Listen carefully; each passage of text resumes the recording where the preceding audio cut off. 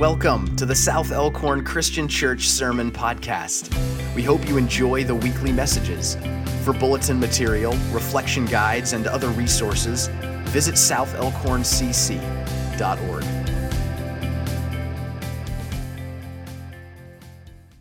We are great at excuses. There's always something that can explain why we do what we do or that keeps us from doing something new, especially if it is something important or risky or unexpected. Like that awkward time in middle school when a girl finally approached me and asked me out, but I was so panicky and uncertain, so frightened of my own clumsiness, inexperience, and braces that all I could mutter to escape the flushed cheeks and shock of it all was, "My mom says I can't date until I'm 30.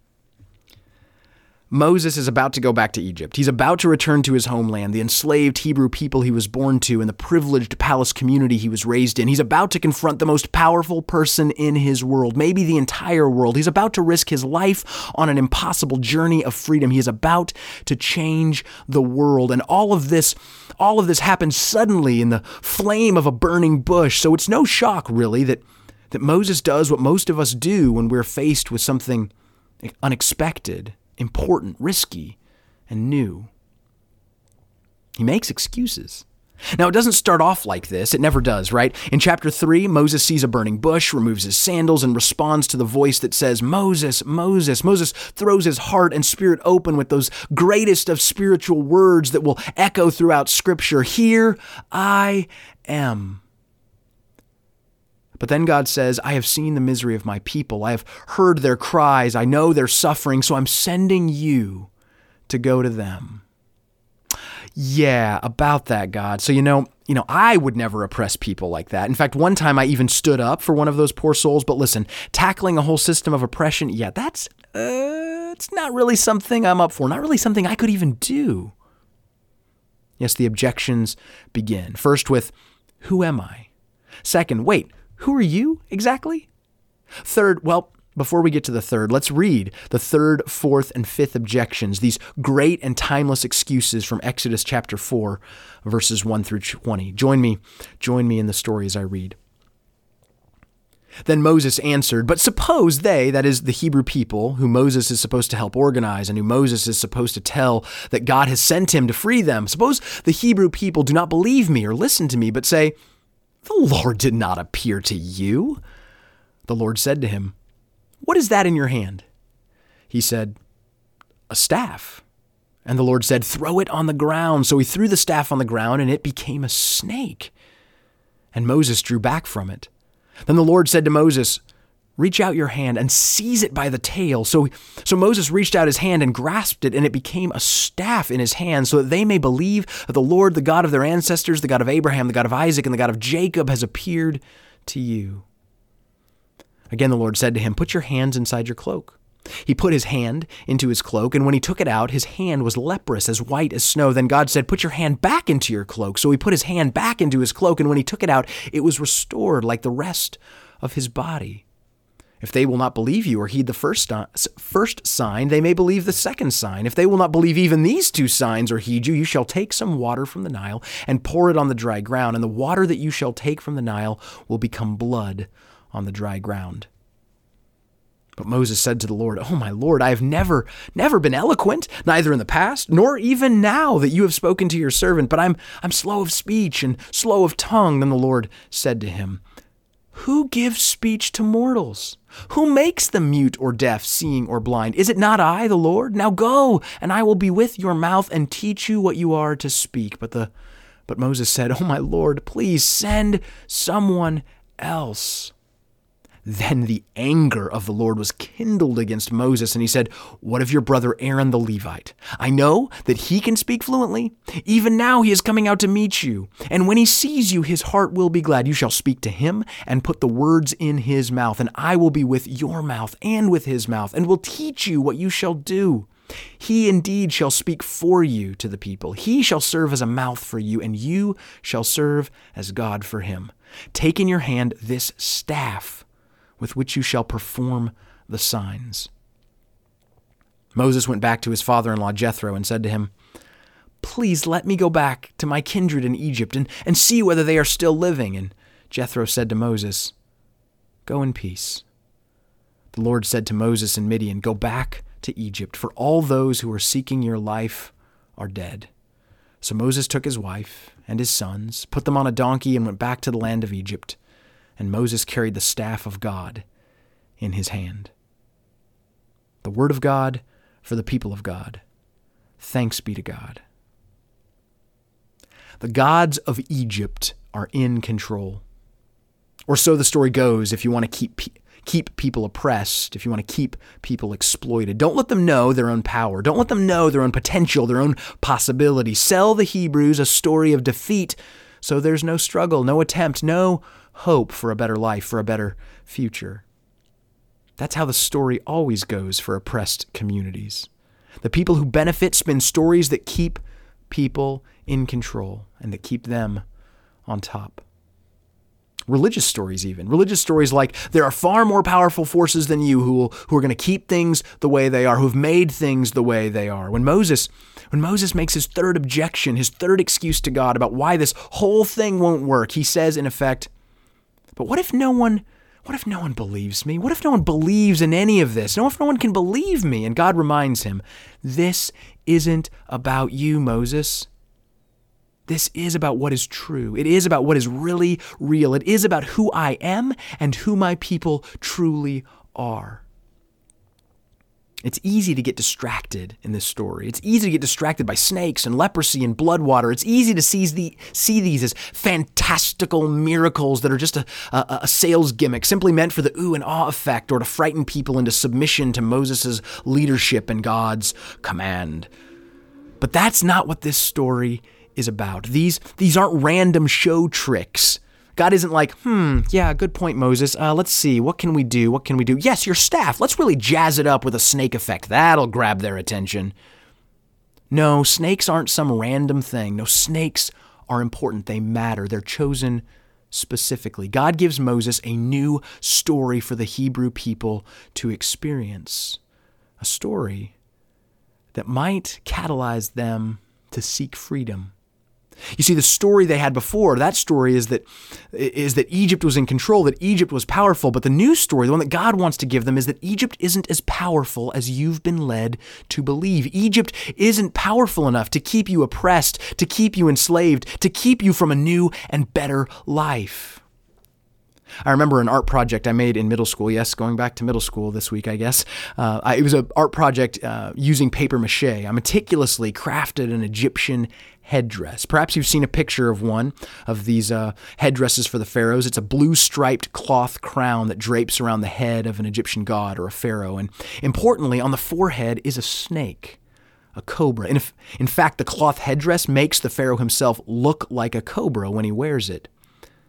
Snakes are symbols of Egyptian royal and religious power. God doesn't turn the staff into a snake because they are both long and cylindrical, kind of look the same if they're still. It's not just a mere coincidence that makes for a great show. No, God wants Moses and the people to know that the snakes aren't invincible. They can be handled.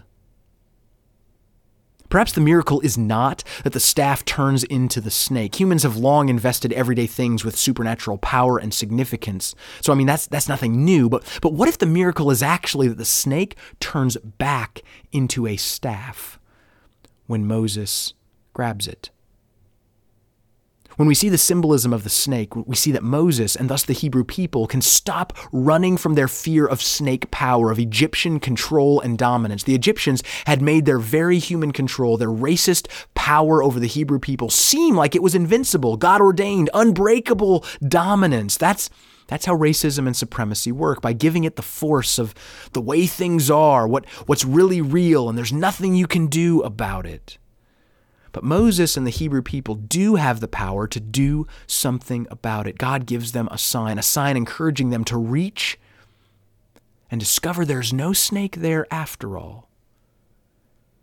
And if there's no snake power to fear, well, why are we enslaved again?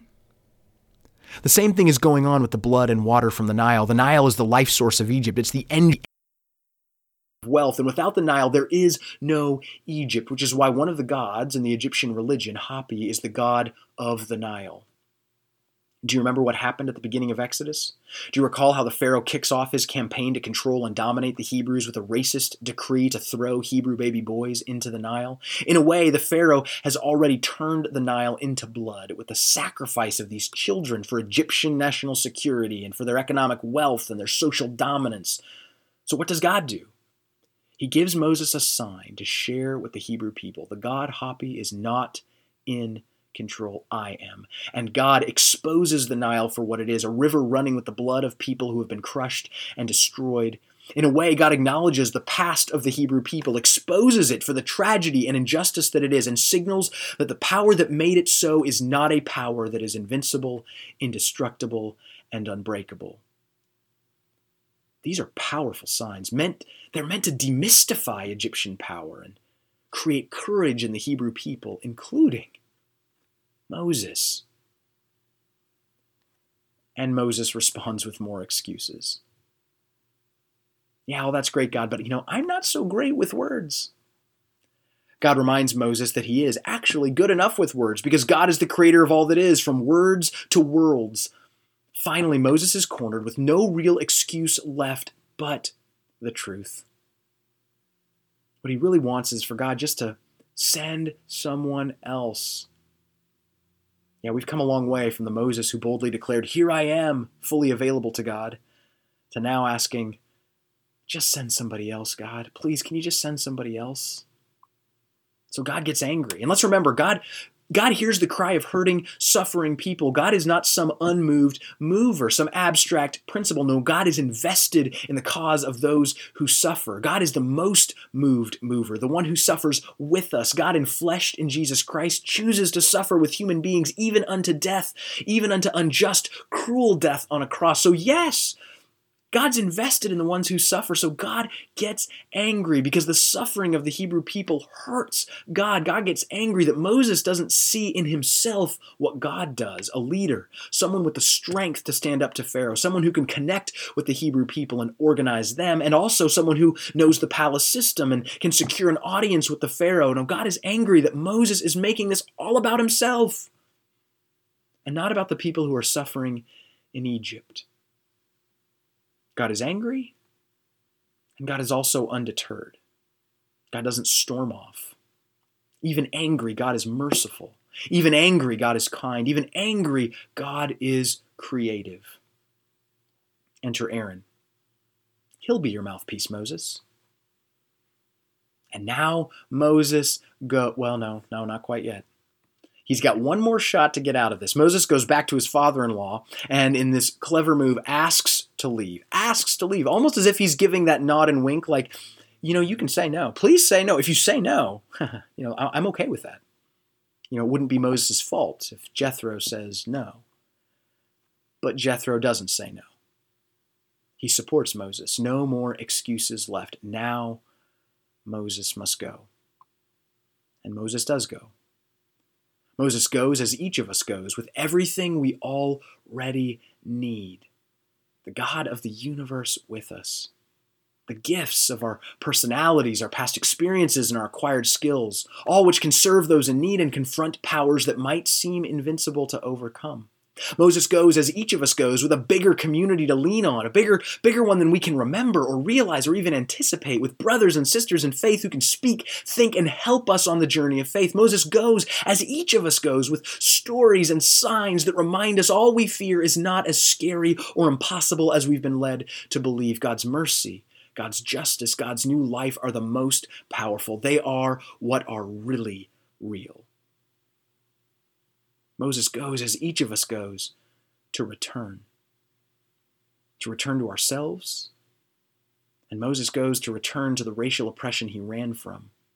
He returns from his individual freedom and comfort as a shepherd in Midian. He returns to the great struggle for real freedom, which is never an individual freedom, but always a shared freedom.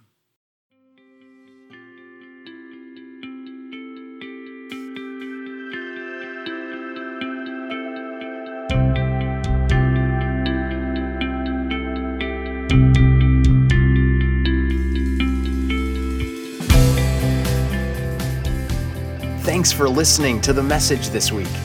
Visit southelkhorncc.org, where you can download reflection and discussion guides to dig deeper into the weekly scripture and message.